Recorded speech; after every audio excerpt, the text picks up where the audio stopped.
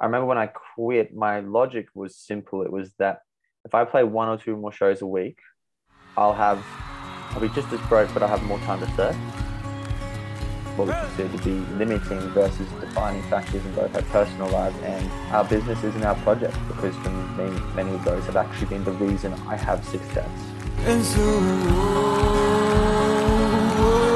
to thee, the sun on the window of my car, and I say, to the winter on the mountain. G'day, g'day. Welcome back to another episode of A Lot to Talk About. It is your boy, the captain of the ship, the man in charge, Bradley J. Drybra. Of course, you can all call me Brad, because if you're a fan of the show, I'm a fan of you. And as always, it's an absolute blessing to be in the driver's seat, sharing incredible stories with incredible guests. And today's guest is someone I've been a huge fan of for a long time.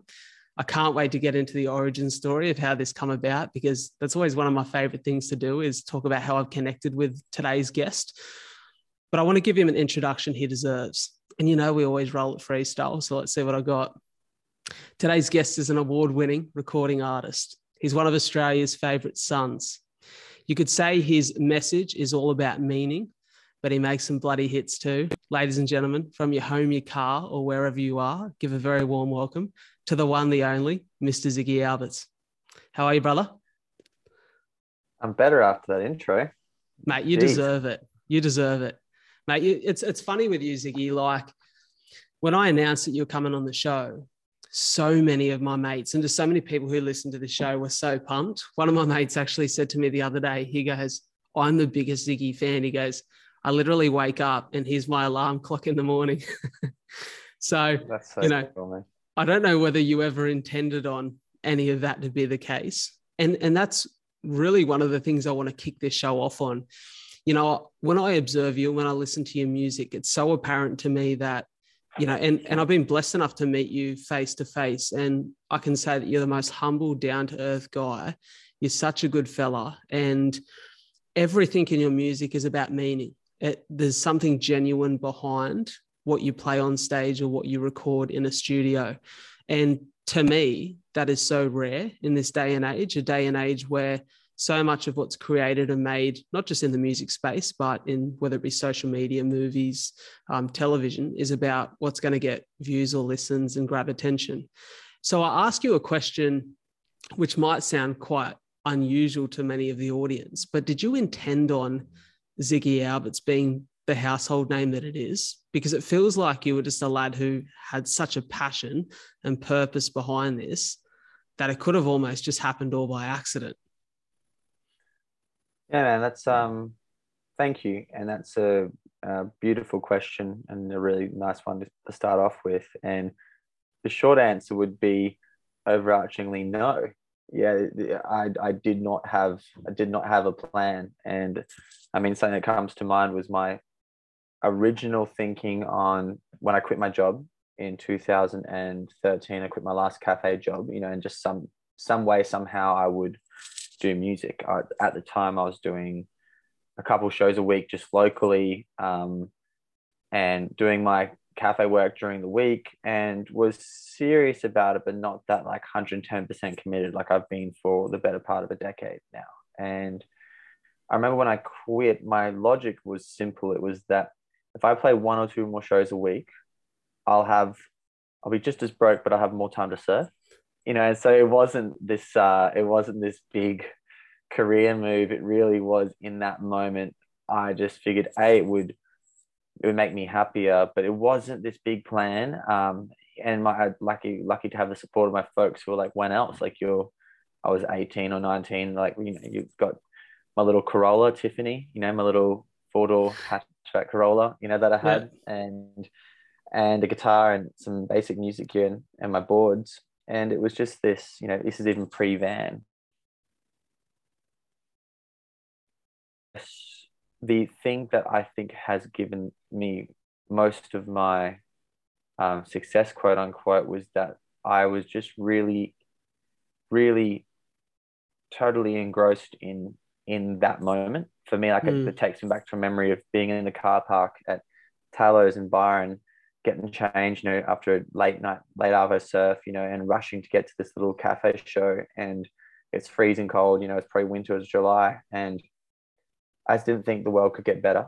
Like I was just there, me and my little hatchback, sleep on couches, sleep wherever I could. And like life just to me couldn't like get better. It was this great adventure.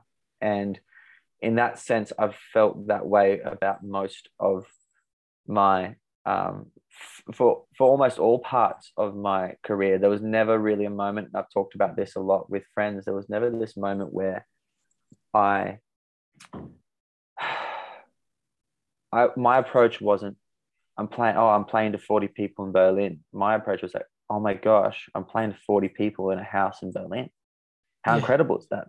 And that was just something that I didn't try that. That was just how I felt about those experiences. I wasn't like, well, they could, I wasn't like, oh, I wish there was more people at the show. I was like, no, this is unbelievable. I'm here playing music to people on the other side of the world. Whereas perhaps maybe for some people, or if you get caught up, I guess, in that perspective, which is easy, may I add, it's easy to get caught up in perspective of that more, particularly when it comes to audiences. I could compare myself right now to, I could compare myself against to Tash, or I could try and compare myself to, Billie Eilish comes to mind because she's coming out to Oz, I think, soon. And if I did that, then yeah, I'm not doing as well as them. But for me, I didn't treat those first shows, even the ones on the streets, they were immense opportunities. And today would still be opportunities that I'm really thankful for. And I guess in that sense, I feel like what probably people pick up on was throughout the years, I am just quite stoked about doing exactly what I'm doing. And that gave me a lot. And I tried to lean on that in the other areas of my life, because I always did music for the sake of doing it. Like I busked for busking. I never knew that I would busk.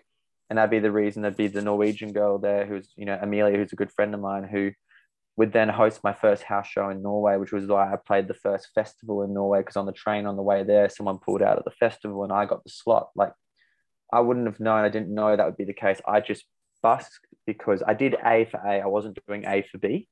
I was doing A for A. And that, I think, has given me much of my opportunity that I have. I love hearing that so much, because I can connect with what you mean when there's a great passion, a connection of purpose to what you do. It's a joy anyways, regardless of the outcomes and regardless of the milestones along the way. You love it for what it is. Like you said, doing A for A. And hearing you talk about all of those little instances where just something goes right. I think that's what happens when you allow life to take you by the reins and just you run with it. And, I sat there and I thought of a fond memory of mine. I played a little bit of guitar in my sort of early teens and I was absolutely horrible. I was maybe one grade above Smoke on the Water, if you could grade it on a scale. But I still remember sitting with one of my best mates, Ben, and I said, hey, let's go busk in Kirraville Village. And he goes, you reckon? And I'm like, yeah, why not? And we sat there and we busked for about half an hour and we made $50 and we were that stoked. And I think it was more pity cash, but I look at what you've done there and that joy that you talk about, and music brings that to people, and passions in people's lives bring that to people. And I'm just so happy to see you where you are, Ziggy, doing what you're doing. And I want to talk about our origin story and why it stood out to me that I needed to have you on the show, because it was a Sunday morning. And as I do every Sunday morning, I was down the beach for a run down at North Kiosk. And I remember walking down and I seen you from probably 10 yards away, and we looked at each other and we said, g'day. And then we had a chat whilst we're standing in line at the kiosk. And you said something to me that it's confused me ever since, but in the best way. You said, we've met down here before, haven't we? And I remember thinking, yeah, we have. But at the time, I didn't realize you were Ziggy Alberts. And like at the time, I just thought, this is a nice, like really nice fella down here. And I thought you must have been a local or something. But then I remember the second time seeing you and thinking I'd met Ziggy Alberts before without realizing I'd met Ziggy Alberts. And I obviously knew who you were this time, and we had a great chat. And one of my one of the things I said to you, I thought I've got a pitch to get this guy on the podcast because I really love what you're about. It connects with the message of my show, which is all about uplifting and inspiring hope in others through story. And I think your music connects with that. And I remember just making a comment on that, the fact that you'd not gone the commercial route in the sense of just make like a pop song a hit. And I'd love that there was such a sense of connection to what you were trying to achieve in life and a bigger purpose. Where does that come from? Has that been you forever since you started writing and playing music? Or is this you maturing and growing as a human being and starting to connect with the issues that you want to try to help solve behind a guitar? Yeah, man, I remember meeting at the North Beach kiosk as far as, I remember that. And I'm proud to say I'm pretty good with faces. I mean, it haunts me somewhat, my memory in some ways. It's pretty full on, because I do remember a lot of things, but I have plenty of joyous ones like that. As soon as Shelley, at the label here, she was like, "Oh yeah, going to do this podcast," I knew exactly straight away who she was talking about. And I guess on the note of purpose, I can tell you when it became most apparent. I think there's the formative years. I always was trying to sing from the heart, and that was largely, it was like my diary. It was also how I could communicate with myself. Particularly first off, it was a way to communicate and then connect with people. Connecting with people is probably connecting with people for the joy of connecting with people is a big part of my life, just as a person. And I would say there was a key point in about 2015. And at that juncture, I remember a couple events in my life that made me question my identity. And it made me ask, like, where am I going and what on earth, if anything, is different about what I'm doing? And by this point, I'm already at least 2 years in, 2 or 3 years in, and I was doing house shows and really grassroots, quite punk in hindsight, which we can, we can touch base on after this.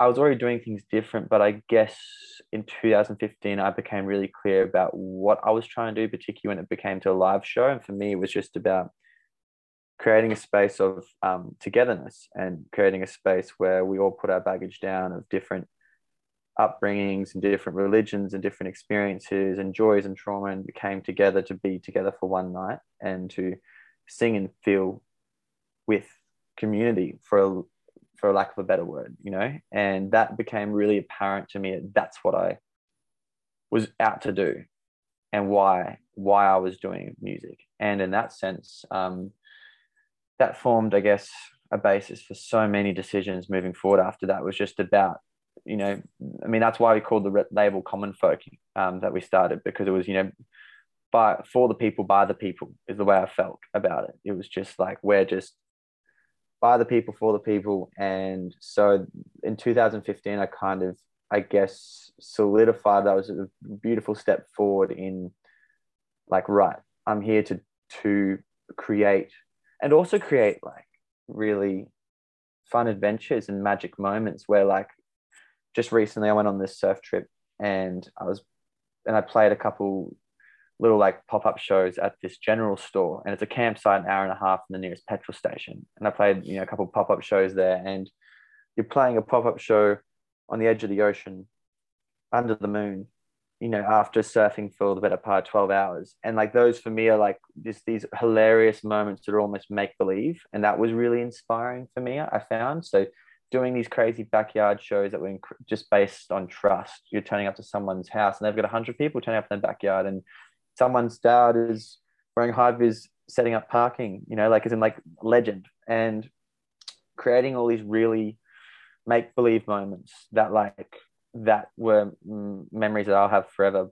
Playing a surf hostel 8 hours from Oslo in Norway, and playing in this fjord in a tiny little leaky garage, again nestled in the fjord on the edge of the ocean, and like just stuff that like is escape, and you try and be part of creating that. And that, I think, is two of the foundations, trying to create beautiful spaces like that and create these memories that almost make believe, and then foster togetherness and community and connection with people, those became driving forces that have been the principal basis, I guess, of the last 7 years. And I've made many decisions easy, and many of my decisions in being independent, for example, easy. And yeah, it's just been a guiding way of how I've approached my music and my life since that point.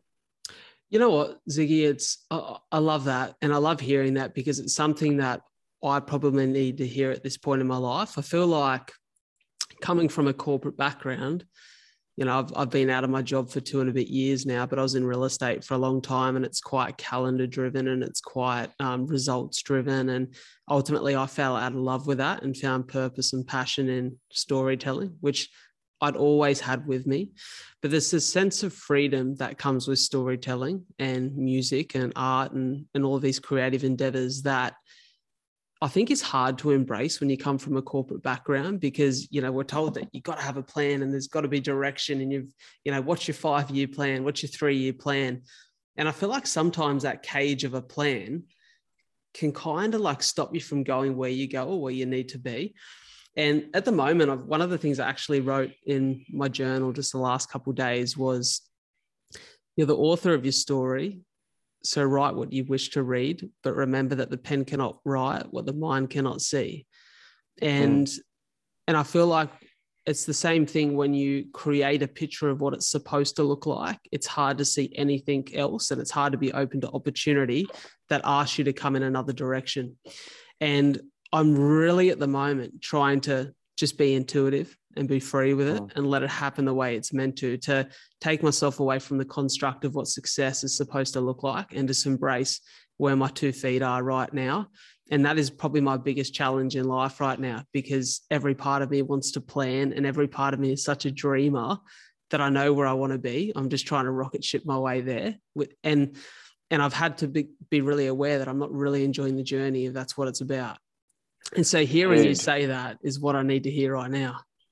But man, and this is a very clear point for me, is that these are things that where music has been like a great teacher to me, and my journey in music has been a wonderful teacher to the rest of my life, because that isn't me across the board. I have that exact struggle right now on a couple different fronts, where I'm in the same sentiment you're just describing. Like I still battle that. I still want to have things neat. I want to plan stuff, and I'm like, and then I'll do this, and then it'll be tidy, and this will look like this, and then I'll be happy. And so I guess what seems apparent to me is you have to just keep coming back through that illusion, and take the reminders of inspired conversations, and take the reminders of those dream moments out in the desert, to be like, oh, that's beyond the construct of my mind. That's what really makes me happy, because I get caught in it as much as anyone, I'm freaking 28, giving my best shot at trying to be a director of a record label in a publishing house. I have no idea what I'm doing, and I'd like to have answers, and I'm trying to be responsible to the people I love here and do my best job, but I don't know. I'm just trying to figure shit out as well. And so that's just to say that we all face that in different areas of our life. And I certainly feel like perhaps also in the recent time where planning has been threatened so much on a societal level, and the rug got pulled out from everyone underneath their feet, perhaps also it's how we also trying to have some semblance of like, surely I have some directive over my life, is what you were trying to cling to, something like that, but that's where I always keep trying to return to, the A for A, which is literally like one of the most beautiful and big challenges. It's like, how can we do A for A? Because that's where I have the great teacher of my life in music, is that like I primarily have done A for A. Like the latest records, I didn't have to do them. I just was like, I need to do them. It's a deep passion, desire to try and make music in this minute and release it real time. It can be companions to people in a time of what has been a yin and yang, light and dark. But that's not because I should be doing it. I'm doing A for A. If anything, to be honest with you, it's like the amount of music I've released the last couple of years is it what I should have been doing? Maybe not. But again, it's just like I'm doing it because it's what I need to do. And I've yet to be failed by that. It's not an easy path, and it's easy to forget it in other areas of your life. And I'm, as much as anyone, at the pressure or the I fall for the I fall for the illusion of wanting to know all the answers, and the void of this time for me is like that's been the biggest lesson. That's what I learned when I went away just a couple of weeks ago when I was away off reception and out in the middle of nowhere. Was just actually Mama Kin, who's John Butler's wife, and she's an amazing musician to our own regard. We got to connect while I was away. She was out there in the desert as well, and she was like, "Man, it just sounds like you're in the void," you know. And she's like, "Just embrace the void," and had this really, she had this beautiful message for me, and I was like, "Thanks, Danielle." You know, important reminder because it's super scary being out in the middle of nowhere on a mental, spiritual, or level in your life, you know, where you're like, I should have my shit together and I don't feel like I do, and I haven't got it all neat and tidy. And that's continuing to let go of that, I find, is one of the challenges and one of the fun parts as well when we do. I feel like that what you just said there is going to be so powerful for so many of the people who listen to this show. A big part of this audience is between those ages of like 23 and 40. And I feel like, you know, I'm not far behind you. I'm 26 at the moment, and you're getting to that part of your life where you're supposed to have it all figured out. You know, like that's the societal construct is, you know, at 30, you've got it figured out. You've got your partner in crime who you're going to do life with. You've got, you know, the bricks on a solid foundation, and you're settled down, you're in a great job. And you know, I've gone away from all of that to go on this journey. And so I love meeting people who are on that same path because it's inspiring and it uplifts you so much. And just to know that, you know, everyone, the story that we're told in life, or the story we're being educated on, for some people that works amazing. And if that's you and you embrace it, I'm so happy for you. But for me personally, I've had to get really comfortable with the fact that financially I might move like this where others are moving like this. And, you know, I had to sell my apartment to continue to fund the dream. And like, I've poured my heart and my soul and everything I have into this. So to hear you talk about that, it really starts to make sense why you are the way you are and why you're making these decisions in your life. You know, I look at the decision to be independent and to start your own label, and I can sense that it comes from that need for freedom, that need to be completely and utterly who you are. Is that the case? Absolutely. And I have found and I didn't even have the foresight of what, for example, the last couple of years would have been like if I was on a major label, insofar as having the freedom to release the songs and talk about what I would like to speak about, for right or wrong, accurate or not. I just don't think would have been possible. I know wouldn't have been possible. And I didn't even have that context when we started the label 4 years ago. 4 years ago, it was just like, I was actually quite inspired by people like Chance the Rapper, for example, who was, at least until this point or recently, was fully independent, doing amazing things for his city. And so I looked to people like that, and I was like, where, you know, and it was a cool, and the label, you know, had at that time all the label deals on the table, and I nearly took one of them in particular because they were independent, have done it right, but it just became this, what if it's possible? What if it's possible? And I could not,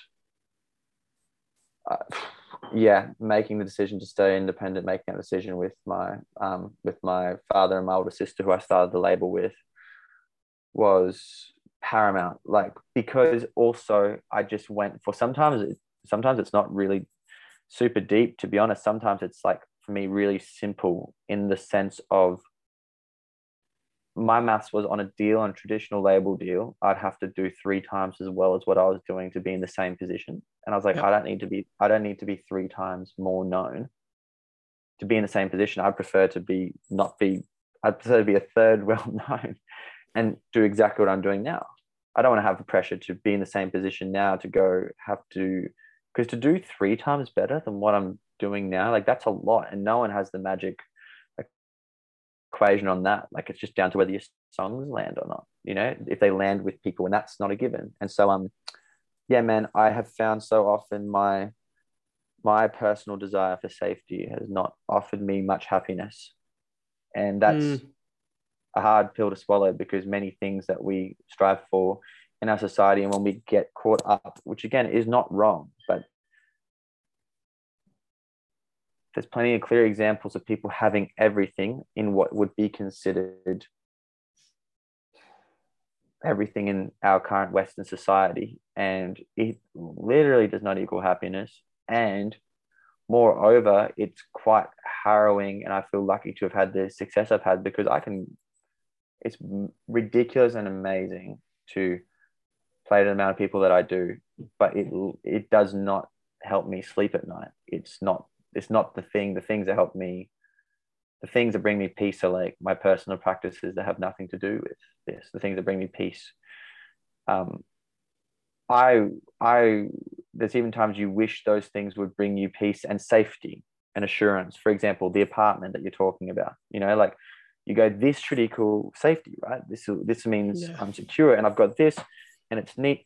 And it's not to say we shouldn't have those things. It's just to say that I'm continually shocked how much my personal desire for safety, to have things safe and have things neat, to have it like this, often not only do they seem not to provide me my happiness, they seem to also be some part of where I find myself unhappy.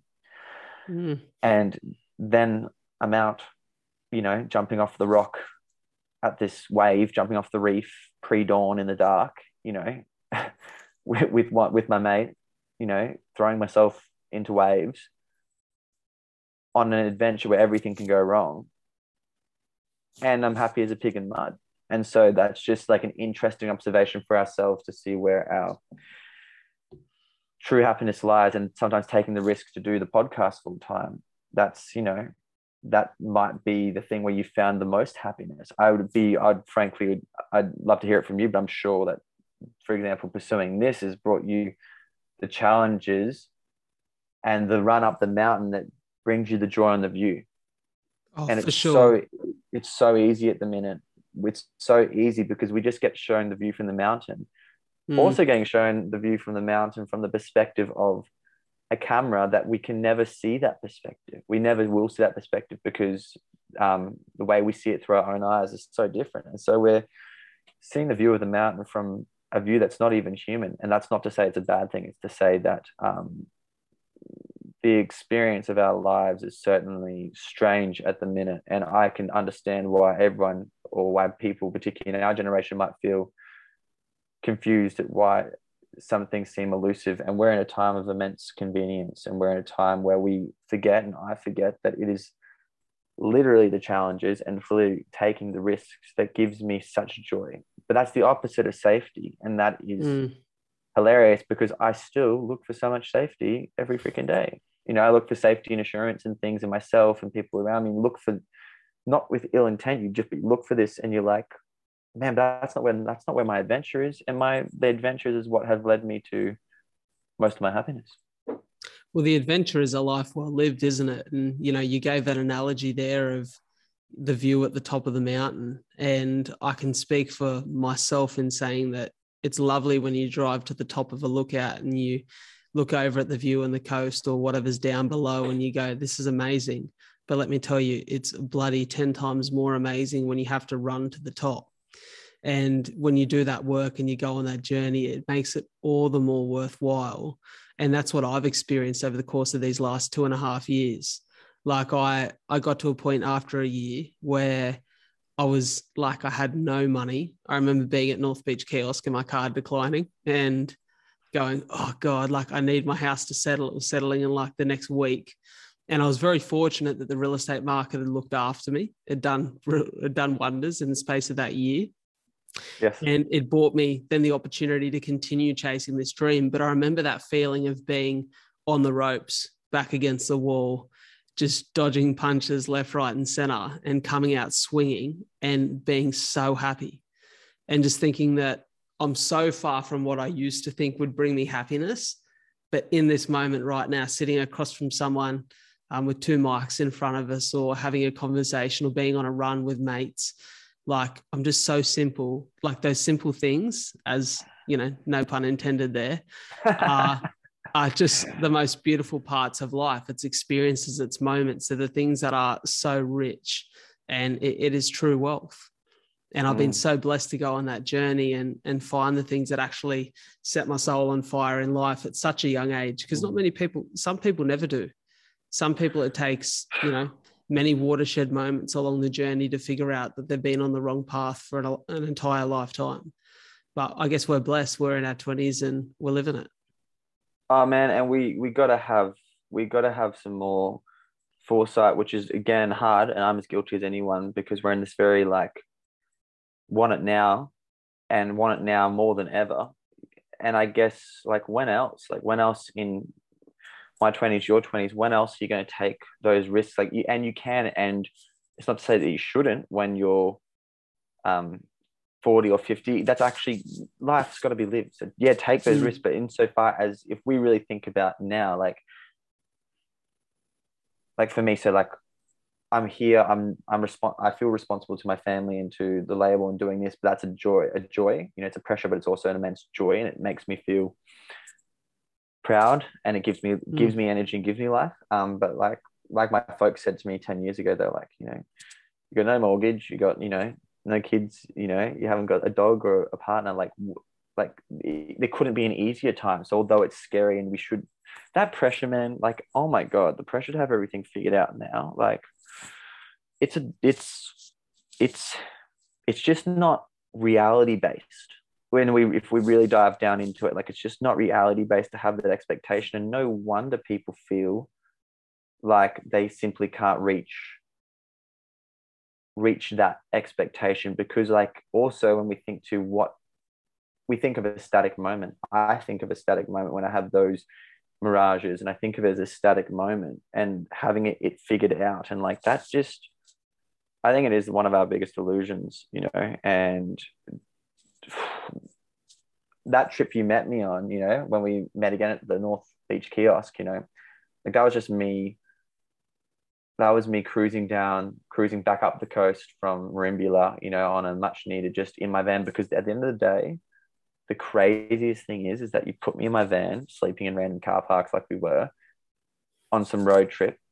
Like that is still what I do for like when I'm going on holiday. Like, Yeah, I love that stuff. Like me and my buddy playing. I think we were even playing hacky sack that day at North Beach kiosk. You were too. Like that's like that stuff's how I spend my downtime. So I could go and do plenty of other things, but in reality, like you talked about, in the bare bones of things, like it's just continually important in my life to keep. But it's so easy to forget, man. Like we have those moments and you have those insights, and then you forget. All of a sudden you're a week later back telling yourself the same story that's just making you unhappy. And so it's just important for us to, in our days and our weeks and months and years and lives, to continue to really like unabashedly connect with what that is. And for me, one of those things is, it's crazy, but sitting at the coffee shop overlooking something and taking that moment, like it brings me immense joy. It does. I think it's a massive luxury.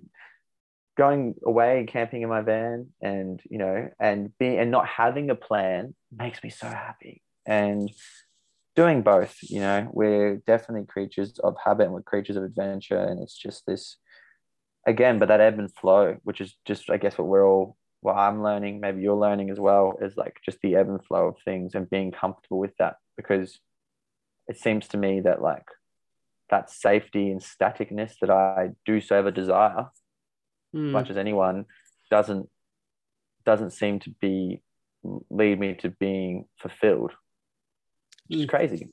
I can speak to that too. So we just had a brief intermission. Zoom wants me to upgrade, basically, is what they're saying to me. They just sent me the upgrade message. We hit the 40-minute time cap, but we're back, new link. And I'm really intrigued, Ziggy.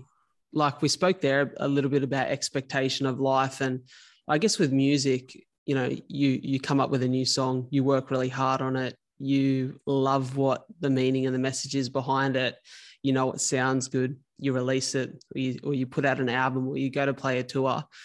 With that comes a sense of, I think, even if you try hard not to, a sense of expectation on what your hopes and dreams are for that, and the success that you want to see that song have, or that record tour have. For you, how do you deal with expectation, and how do you stay on top of or stay outside of your own head in those moments?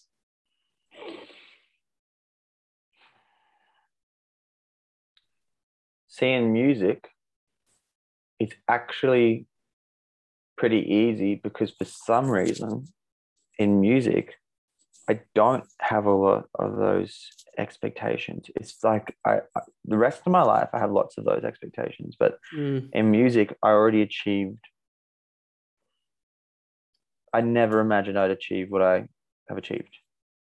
It wasn't even on my radar, and that's the crazy thing with music is that like I'm just, for example, with this new album that's coming out in November, Dancing in the Dark, like I'm just completely engrossed that I gave everything I possibly could to it.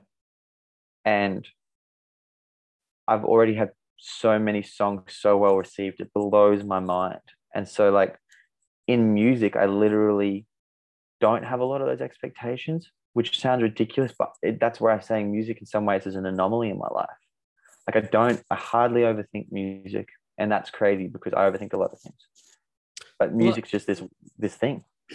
I guess it makes sense, having heard what you've discussed today and heard the stories you've shared. I think, like you said, and probably the biggest message of this whole podcast here today is that sense of if you are genuinely doing what you love for the love of it, then the rest doesn't matter. It'll work out. Yeah. And it'll work out how it's like, whether it works out on paper by what society would call success, or whether it works out by you just being able to rock up every day and do what you love, then that's enough. And, I think that's the pure love, the pure joy and pure passion is what you're describing. On top of it, what's crazy, and I think this is something like when I look to nature as an example, if you look to principles of nature and you look to what a tree does with its seeds and how much life can burst from a tree, from one tree or from one seedling, and what that does over time, like I don't see a limitation on success and commercial approach insofar as, not saying I'd love to like hopefully encourage and or support people who are on that path. Like the irony of my whole approach in music, because I also love, like, I love business, I love marketing, I love all that stuff. I love, like, marketing gets a terrible rap because it's often telling a false story, but good marketing, like to reference a Patagonia book called The Responsible Company. No, it was the grassroots activist book they put out. And, marketing can be telling an honest story well, and there's nothing wrong with that. And so I guess the irony of some of my approach is that, like, my core value to independence is what has, for example, attracted you to want to speak to me. Yeah. Like, be a key point. And so the irony is what would seem like an inhibiting factor has been a defining factor. And so I'd really love to support people out there who, and that is a narrative that is changing, and is a beautiful part of this generation, this time, is it is a narrative changing. The Patagonians of the world have shown you that it is possible, and people do care about how things are made and are caring more and more about the ethics behind a business. And the thing is I'm like, well, if in nature there's examples of incredible proliferation or abundance, why do we feel like we've got to cut edges to do that? Why do we still have massive corporate entities that, like, they could literally, I think, do as good, if not better? Sure, maybe you wouldn't make the same margins, but that margin's being made in a false reality that literally can't stack up for more than a generation or two. Like it just can't. It's not based on reality.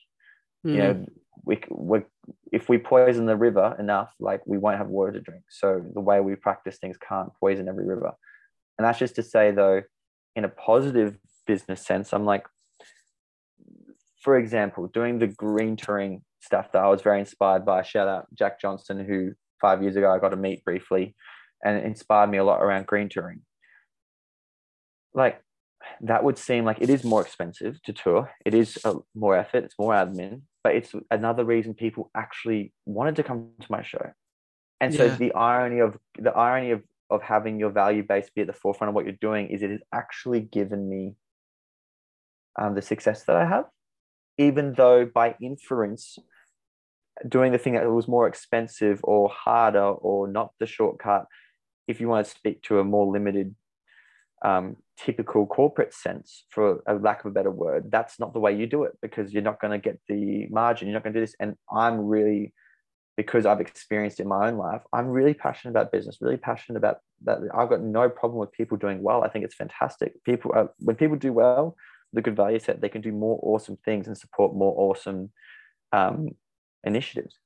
And I think what's cool is we are in this time, and hopefully more and more people feel that way, that like our values and defining factors, they aren't necessarily, there may be some limitations, but like they have literally given me points of difference, even to, for example, speak on mandates and songs, which no one wants to talk about. I understand it's a difficult topic. It's caused a lot of friction in our society. That has been a defining factor. And ironically, I just don't know if people, the funny part is I did it for me, and it's brought me a whole new connection to people. And so it's just an interesting thing that I just really want to encourage people, for whatever their path looks like, that some of those things you may consider to be limiting actually may be defining. And that's been true of my whole career, doing house shows, playing to 50 people, created beautiful connection. That is the basis of everything that I have. But if you look at that in a sense, if you talk to a lot of musicians, it'd be like, oh yeah, that's only small and that can never grow. Well, it's actually, I think, one of the only ways you can have responsible, sustainable growth is playing to that 50 people and coming back and playing to 100 people, because you create intimate, real connections. And that's the opposite of being broadcasted to the most amount of people. You're having conversations one-on-one, and your podcast, probably through the intimacy, will grow because Definitely. It's intimate, and in this time where we want to, or we have the opportunity to have an approach where we get broadcasted to, we broadcast our lives or our business to the whole world. Like, it's like there's so much noise out there. It's impossible. You got to sift through like a whole desert. And it's just to say that some of those things you might consider to be limitations in your personal life or in your business may be defining factors. And for me in my music career, often those things that people would have considered to be like, oh, you didn't take that deal, you won't do as well. Oh, you're not taking that festival because you don't want your fans to come and be in that environment because it doesn't fit, and now you're letting down an opportunity. I mean, I just got the Jack Johnson support on the back of not playing for like the better part of a couple of years, doing these albums, probably because of the time I took away.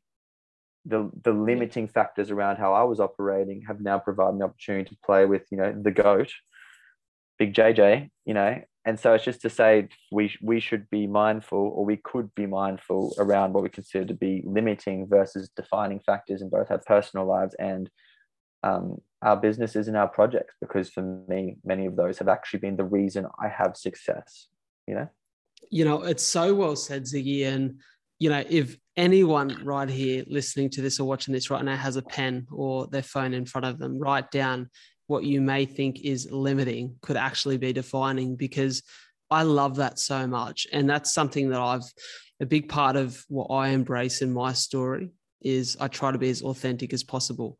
And for me, a big part of my DNA, the fabric of who I am, is having cystic fibrosis. And whilst it presents a challenge on one end of the spectrum, it has given me the story and the opportunity to change people's lives on the other end through my actions, through the way that I live my life. And I'm so blessed to have that. So, I stood on a stage in front of 220 people from a pharmaceutical company recently. And I said to them that cystic fibrosis, outside of my family, of course, has been my biggest blessing and greatest teacher. And you could see this sense of like confusion in people's faces. Like, what does he mean by that? But I'm like, well, it's given me a story to tell. And because of it, I'm resilient. I understand what I want. I'm purpose driven. It makes me who I am. And that is pure, like that to a definition is your limitations can be what define you and your success and the path of your life. So hearing you say that, I resonate with that so much. And I'd encourage everyone, it is a major challenge, might I add. It is a major challenge to look yourself in the mirror, see exactly who you are. It's hard enough to figure out exactly who you are. It takes time, it takes exploration. And I think we're all figuring out little new bits about ourselves every day. It's like a relationship with yourself. But when you understand who you are and what you want from life, I think the quickest way to get there and the most honest, authentic way to get there is just to be who you are and to let it happen. And that's where all the joy comes from. You know, there's a reason that there's 27 million people in Australia, because if we're all the same, we'd probably only need one, you know? So just embrace your authenticity.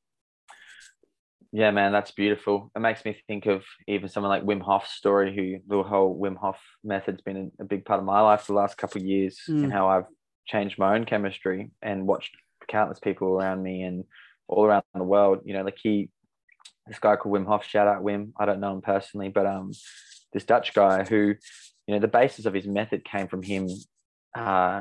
His wife took her life, and you know, he was left with little kids, you know, and talk about like you know, no stable job, none of that, no security, nothing, and came up with this method through, you know, making sure he was there for his kids, and how he did this whole breathing method and this cold water therapy, and that has defined that crazy experience I wish upon no one, has literally made him and who he is, and saved so many people's lives, and so many people's health has turned around. Like, it is insanity, you know, and it's certainly something to consider. And that, you know, like you said, that self-acceptance into, man, like, as in, there's no doubt, like, it's still hard for me for all the joy that I've had and all the beautiful things that have come out of songs that have come out of this deep welling, or this deep like battle within yourself, that have offered me and connected me to so many people. Even with that right in front of me, it's still hard to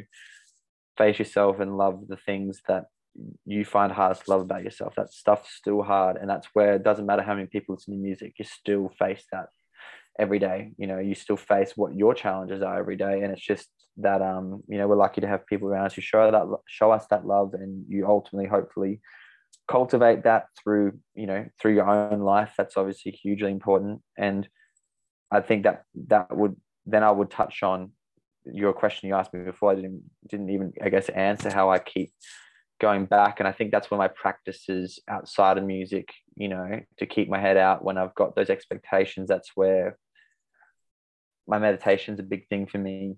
My yoga is a big thing. Such cliches, but they just truly are. Wim Hof, a big thing for me. A sense of adventure, because those are all things. Songwriting itself, you know, I love just pulling up on the couch and writing songs and being inspired. Those things keep me in my expectations in check. But I also really like discipline in my own life, as far as like there's this I've actually never talked about this before. There's a guy called Dan Millman who wrote The Way of the Peaceful Warrior, and he has this fun little life numbers app. I don't have any promo code, by the way. But it's funny, but in this thing, which is quite uncanny for me, and my personal numbers was personal life numbers are based on my birthday. Was about freedom through discipline, and that's been true for me. I mean, I didn't drink at all from 21 to 25. I didn't have a drop of alcohol. Like, just did all my touring through that time, completely sober. Bear in mind, so thankful, because I think I would have died if I was under any more pressure physically than what I was at the time. There's all these things where, like, my discipline does give me my freedom. You know, it does give me an immense amount of joy. And so those things also outside of music, when I'm on tour, for example, when I've got these big album things coming up, I focus as much on that as I do on all the other goals I'm trying to achieve personally, like making sure I get up and do my meditation and get up and do my yoga and be fit and strong and healthy. That's my, you know, things that I probably focus on so much, because if I only focused on the music, it'd probably be too daunting. So even when I've got a big show, my whole day is focused about, am I getting my business stuff done? Have I done my meditation and my stretches? It's funny, I almost focus completely on everything else. Maybe that's my coping mechanism, you know, but then I walk on a stage and I do my thing, you know, because otherwise it'd be too much pressure.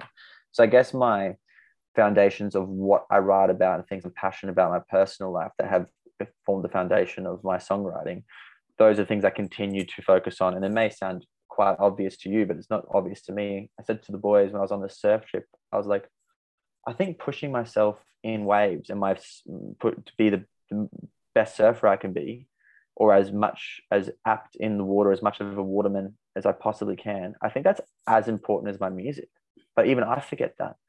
I think that forms as much a foundation in as music. I think without it, like I can't live with one or the other. They are really intertwined. And so having those really personal things outside of my career seems to be important. And those personal things are largely around trying to be strong and healthy and vital, and pushing myself athletically is a huge passion for me, you know, and that helps take some of the pressure off the music, I guess.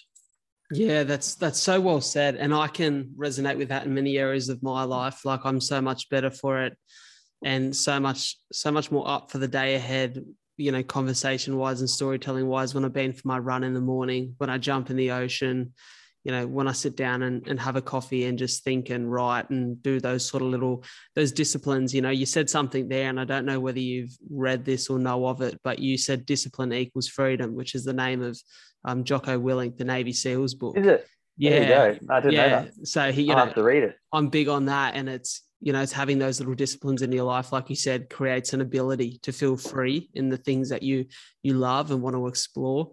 You know, I also hear you speak there about enjoying and having many passions. And I think that's a misconception with a lot of people, is that if you're trying to succeed in one area of your life, you can't be succeeding in other areas. Like it's a singular focus, where, you know, there's actually a photo of Pharrell Williams above my bed.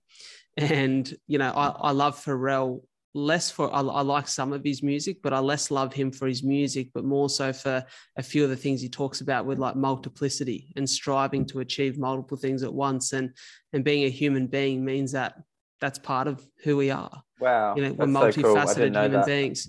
Yeah. He's got some like fascinating talks where he sits down and talks about these things. And, you know, I think it's so much of who we are. And I think it's what keeps life exciting, is the ability to adventure and explore many different things. And ultimately, you know, you're still so young, Ziggy. And whilst music is the thing that we all know you and love you for, it may not be the thing that we all know you for in 20 years. You know, conversation storytelling may not be the thing that everyone knows me for in 20 years. And I'd like to hope it is, because I love it so much, as I can imagine you do too with music. But you don't know unless you try. You know, we only know we love this because we put one foot in front of the other and keep moving in the direction of exploring it. And, you know, that's the beautiful thing about life. Don't you think as well, like this is something that I find hard to keep in mind, because we're quite identity based in general, but particularly now, like we want to be, right, I'm this person, and this is kind of what it looks like, and I'm a singer-songwriter and this, and it's this little package. It's kind of crazy how like it was more understood, or I would speculate that it was more understood you will have career changes, when like generations before us had multiple career changes, looking at our folks and perhaps what they have multiple ways they ultimately put food on the table. And it's again holding on to that, this has got to be me forever, and this is my identity, and continuing to come back to like your identity of why you're good at what you do, in my opinion, is because like you like connecting with people, you're a people's person, like you genuinely seem to enjoy speaking with people, and that can permeate through podcast, that could almost permeate through a radio show, that could also permeate through being a mediator on someone else's podcast, like in the sense that that driving force could be expressed in many ways. I love writing poetry, and did the poetry book as a result of something that was just another passion in writing. You know, writing seems to be my passion and has been for a long time, and I may explore writing in a heap of other forms that I yet have. And so I completely agree with you. We've got to, it's daunting, man. It's daunting. I find it personally at the minute kind of daunting, because it's easy. Like I'm in this re-entering a space with touring coming up, and this crazy little bubble of 2.5 years where I basically turned into a recording artist, you know, just did about 3 albums in this last couple of years. And to go back into this space, re-enter into that whole space of touring, I'm really excited about, but it's kind of daunting, because it certainly felt like with these really big shows I did, a couple of years ago. Like it was an absolute moment in time, and it may never happen again. Well, it won't happen again. It will be different, even if it looked the same. But just to say that it's crazy to have had all the things that I already have in my life because I never planned to have them. And it's like, that's where the void at the minute is for me. I have to try and continue to be comfortable in the void of holy heck, I'm heading back out into the world again and it's going to be different this time. And I haven't done it in a couple of years and I'm a different person. This last couple of years, like I'm sure you've grown a lot through this last couple of years. And so has, pretty much anybody who's been willing to has had to grow in order to survive. And so it's pretty crazy. It's going to be pretty crazy. I've lived this whole exactly polar life for the last couple of years. I live in a small town, a little shack, and which I freaking love. And, got amazing neighbors and just kids all playing out in the street. And it's just like, and my life that people would perhaps know me for, or that time on stage and stuff, or, going back to play these Jack Johnson shows. I mean, I come back to Gong. Yes. The girls told me we're coming back to Gong. September 30. And I'm absolutely gutted because I fly into Melbourne that morning. Yeah. No, that morning. Dude. I was like, you're kidding. But are you going to be in Sydney? I will be in Sydney for the Jack shows. I think I'm doing his support maybe it's at the Opera House on the stairs, on the outside stairs. And yeah, so like, as in, yeah, please come down to that. It'll be hilarious. It'll be awesome. 8-year-old me will be stoked. Yeah, that's exciting, isn't it? And, I got to ask, if you're now collaborating with Jack Johnson, he's had Ben Stiller in a video clip. Who are we reaching for in your next? Who would I collaborate with? Great time, Jack Johnson in a video clip. Who would I collaborate with if I could in a video? Oh man, this answer is gonna probably spin people out. Nah, I mean, what comes to mind? Just because it also just, I'll share this with you. I have this little fun thing that like I say with my friends. For example, when I'm on a trip. And like messing up with the life algorithm, for example. So like on the trip down south at one point, like we went to the RSL, like had a schnitty and a beer, put some money on the Keno, and then like went to the pokies room and played pokies. Like just the last thing that anyone expect me to be doing. I just love doing some of that stuff because I'm just as like human. And oh my God, I was crying with laughter. Shout out to my good buddy Harry Peters. And we hit obviously I don't play pokies very much with my language, as you can tell. So I think we hit what's it called? Hit a special.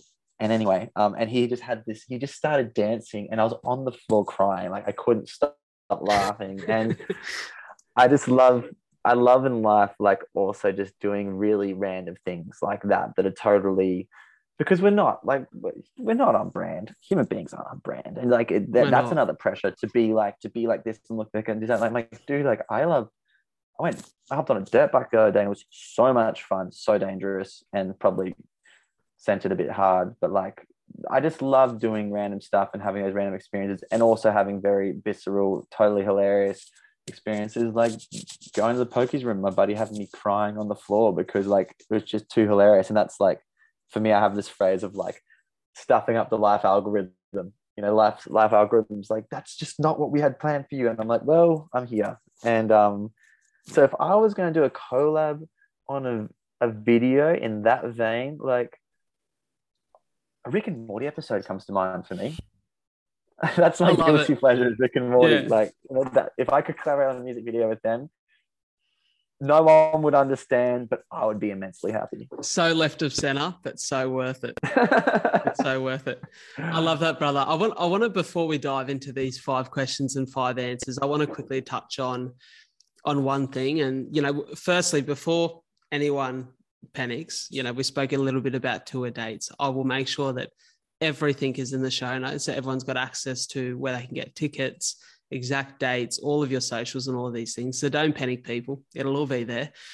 But I really want to ask you sort of one last question before we get into our 5 more rapid fire ones. And you mentioned there before you started the label Common Folk with your old man and your sis, was it? Yes. What role has family played in your life? Because I know, the audience is probably sick of hearing me talk about mine. But, mine are just they're my everything. I love them dearly. And I always say, they say you can't choose your family, but if you could, I'd pick mine every day of the week. So I'm really interested to hear of sort of their role and how they represent as the human beings and the support systems in your life.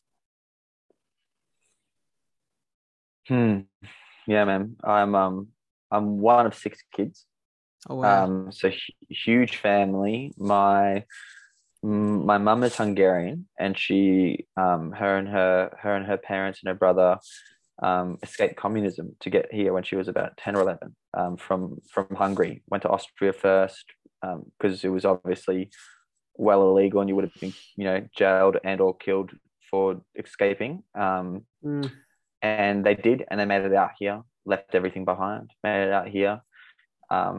And my dad is Aussie, but his father is Dutch and his mum is English. And I don't know much about how my grandma arrived here with my grandfather from England, but my Dutch family were in the Dutch underground during the war, so were hiding people, and were hiding a Jewish family and an American pilot, amongst other things. And yeah, he died he was found out and he died for doing so. He got killed for doing so. And I actually got to meet the American pilot's son when I was touring in America, which was amazing, to see what good can be done on a generational level, even if it literally costs someone their life.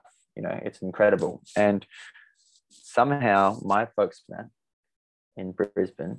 They met in Brisbane at a university. My dad was doing a carpooling campaign with like Coca-Cola or something, was trying to do a carpooling thing, which was already a problem, traffic in the city, thing outside the box. And my mum was teaching aerobics, and I'm sure my dad was just there at the uni actually trying to pick up, I'm sure all that was a big facade, knowing him, and his deep love for womankind. And they met, and and I'm one of six, which is unbelievable, which is pretty damn cool. And much like you said, man, family has been pretty much everything. And we're all big personalities. Oh my God, we can argue, and have we argued the last couple of years? Absolutely. But the love and trust is just so cool. I grew up homeschooled. I was homeschooled till I was 13, and so I was obviously super tight with my family as a result of that. We're homeschooled, but we were homeschooled, and we, on top of it, did surf comps, did skate comps, did martial arts, the whole kit and caboodle. So I have to immensely credit my parents for being, at that time, homeschooling your kids in the early 2000s and late 90s. Like, it's like, are you trying to hurt them? Like, it wasn't trendy. It was like, are you trying to ruin their life? Yeah. And so I owe a lot to being myself, because I had the opportunity to be myself, and form that, which I give a huge, huge, huge amount of love and respect and credit to people who manage to, within a school and a normal schooling system, to be individuals, because the thing isn't designed for you to be individuals. It's not saying it's good or bad. It's saying it's not designed for individuals. It's designed for conformity, because with that amount of people and kids in a classroom, you need conformity. And so to live an out of the box life, and I had it easy in that way. So I owe a lot to them, and I work. So I started the label with my older sister and my father, and then we got my auntie on the label almost straight away, and now I got both my aunties on the label. And then I have my brother-in-law, who's next room over. As in, both my aunties are here. My brother-in-law is next room over. My younger brother works here part-time. He just started a band called Sundu, which I'm so stoked about, because he taught me my first guitar chords, 11, 12 years ago, so now it's amazing. He's finally doing music as well. And my other little brother, I was my like chef on the world tour we did, because there's so much waste in trying to imagine trying to do 30 meals a day takeaway. Like, you just, besides the cost of it, like, the actual waste is immense. And so us together decided, he's amazing, Spiro runner, chef dude, shout out Khan. And so yeah, man, as you can hear by that explanation, we now have 4 people on the label who aren't family. But like one of them, my mate who I used to tour with, Matt Sorensen, who's from Cronulla, he, he's sitting across this wall from me, and we've known each other. I mean, he was hosting one of the first house shows I ever did. And so family of blood and values has been everything for me as well, has been a huge driving factor, immense driving factor. And I'm sure in time, it'll be interesting in time having my own family. I don't have my own family yet, and having my own family would be really interesting, and it's something very daunting, but something I look forward to sometime in the future. But yeah, I don't know what I'd do without them, because music's hectic, and being able to have the trust that I do, like the trust I've had. My sister was my first, and still she was my first manager ever, back in 2015, and she, I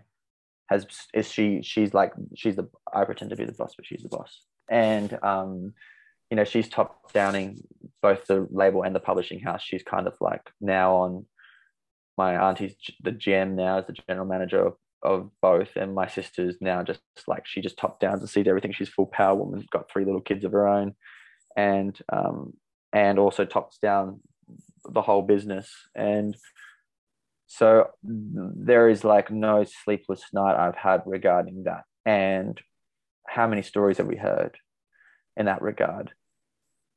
I think a message I'd like to leave regarding whether that be family of blood or family of, your values and your care for each other. I reckon for what is hard about it, can be really challenging about the level of intimacy in each other's lives, having people who care about you more than the success of your career seems to me to be incredibly important. And they always cared more about me than anything I'm ever going to do professionally. And that lays foundation to have support in many, many different decisions. And when I stopped touring at one point because I just needed a break because I was losing my mind, they're like, there's just no worries. And that's largely the sort of personalities I work with across the board, even in our third parties, our booking agents, stuff like that. They've been so supportive through the last couple of years. Yeah. So, man, much like what you said, you don't get to choose your family, but I'm so inspired by my family. I'm so inspired by them. I'm inspired by my older siblings, and I'm inspired by my younger siblings. They all have, I look up to all of them immensely. So I love that. And very inspired by the life my parents chose to lead, which was not easy. And, and like I said, they paved the way to doing things different, and they did it themselves, and have come from pretty crazy backgrounds and have made the life they truly want to live. Rented beach shacks along the coast and homeschooled their kids, and that was their dream, and they did it despite all their pressure. So much like you, man, it's a lot of fun, and life would be lonely without it, wouldn't it? Yeah, that warms the heart. I love to hear that, brother. An incredible message there too. I want to dive into these 5 questions and answers with you. This forms part of the show. 5 minutes. It's like 5 questions, 5 minutes exactly, which is like a beautiful conclusion to the end of the show, or an incredible trailer for the people who maybe are a little bit time poor and want to check out that before they dive into the full app. So I'll kick it off with question number 1. If you could recommend one book or one podcast to someone listening, what would it be? Illusions by Richard Bach. Incredible. It's a 70s author, and his work is still so good, and I read that book a couple of times a year. I love that. All the goodies that you go back to. Put that one on the list, people. Question number 2 is a skill that you'd recommend mastering that significantly improved your life.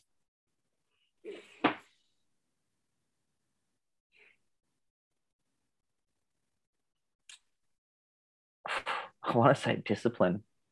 Yeah. Because it lays a foundation for my meditation and for my ice baths and for my breath work and for my yoga. So discipline's my answer there, man. It's given me a lot of freedom. As we said, discipline equals freedom. Those magic words. I'll have to read the book. For sure. I've probably got to read it too. I've listened to more podcasts around it than I've read the whole thing, but yeah, powerful message. The third question, I guess, encourages a little bit of vulnerability here. It's the one challenge you've faced that's required the most growth and resilience to overcome.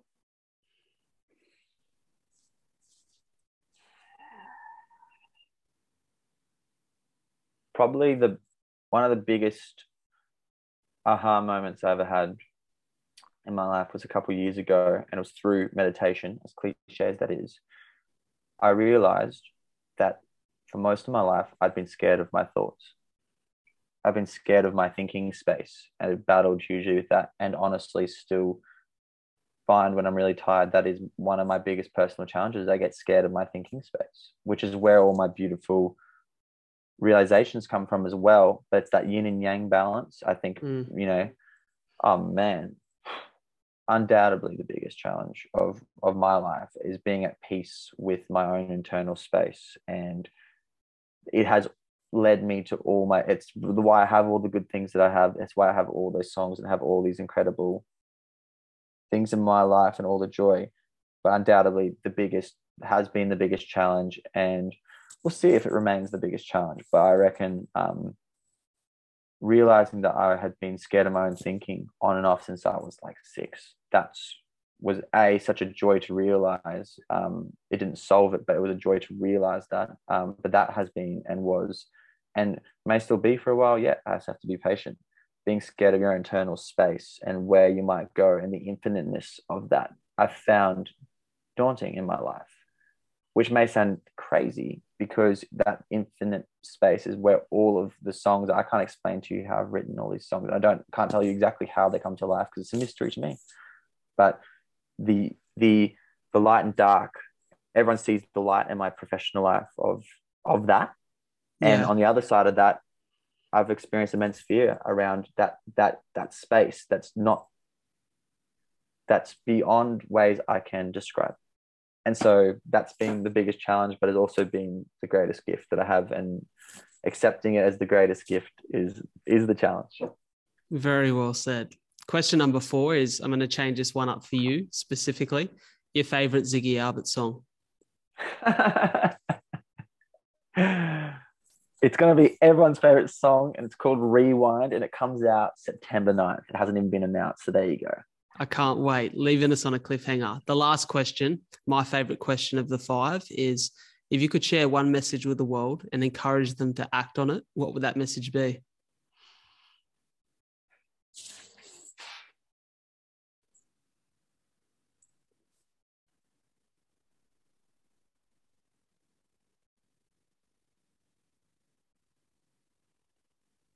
Today, we are players on opposite teams of the same game, and that in order to not have mortal enemies, we must have mutual opposition, and that's only possible through love. And that is how we will come through every single challenge and every single facade around separation between each other. Mate, so beautifully said. And just before that timer expires, ladies and gentlemen, it's been my absolute pleasure to host the incredible Ziggy Alberts. Thank you so much for tuning in, and thank you for being here, brother. Thanks, man. Absolute joy. Let's talk again soon. Definitely.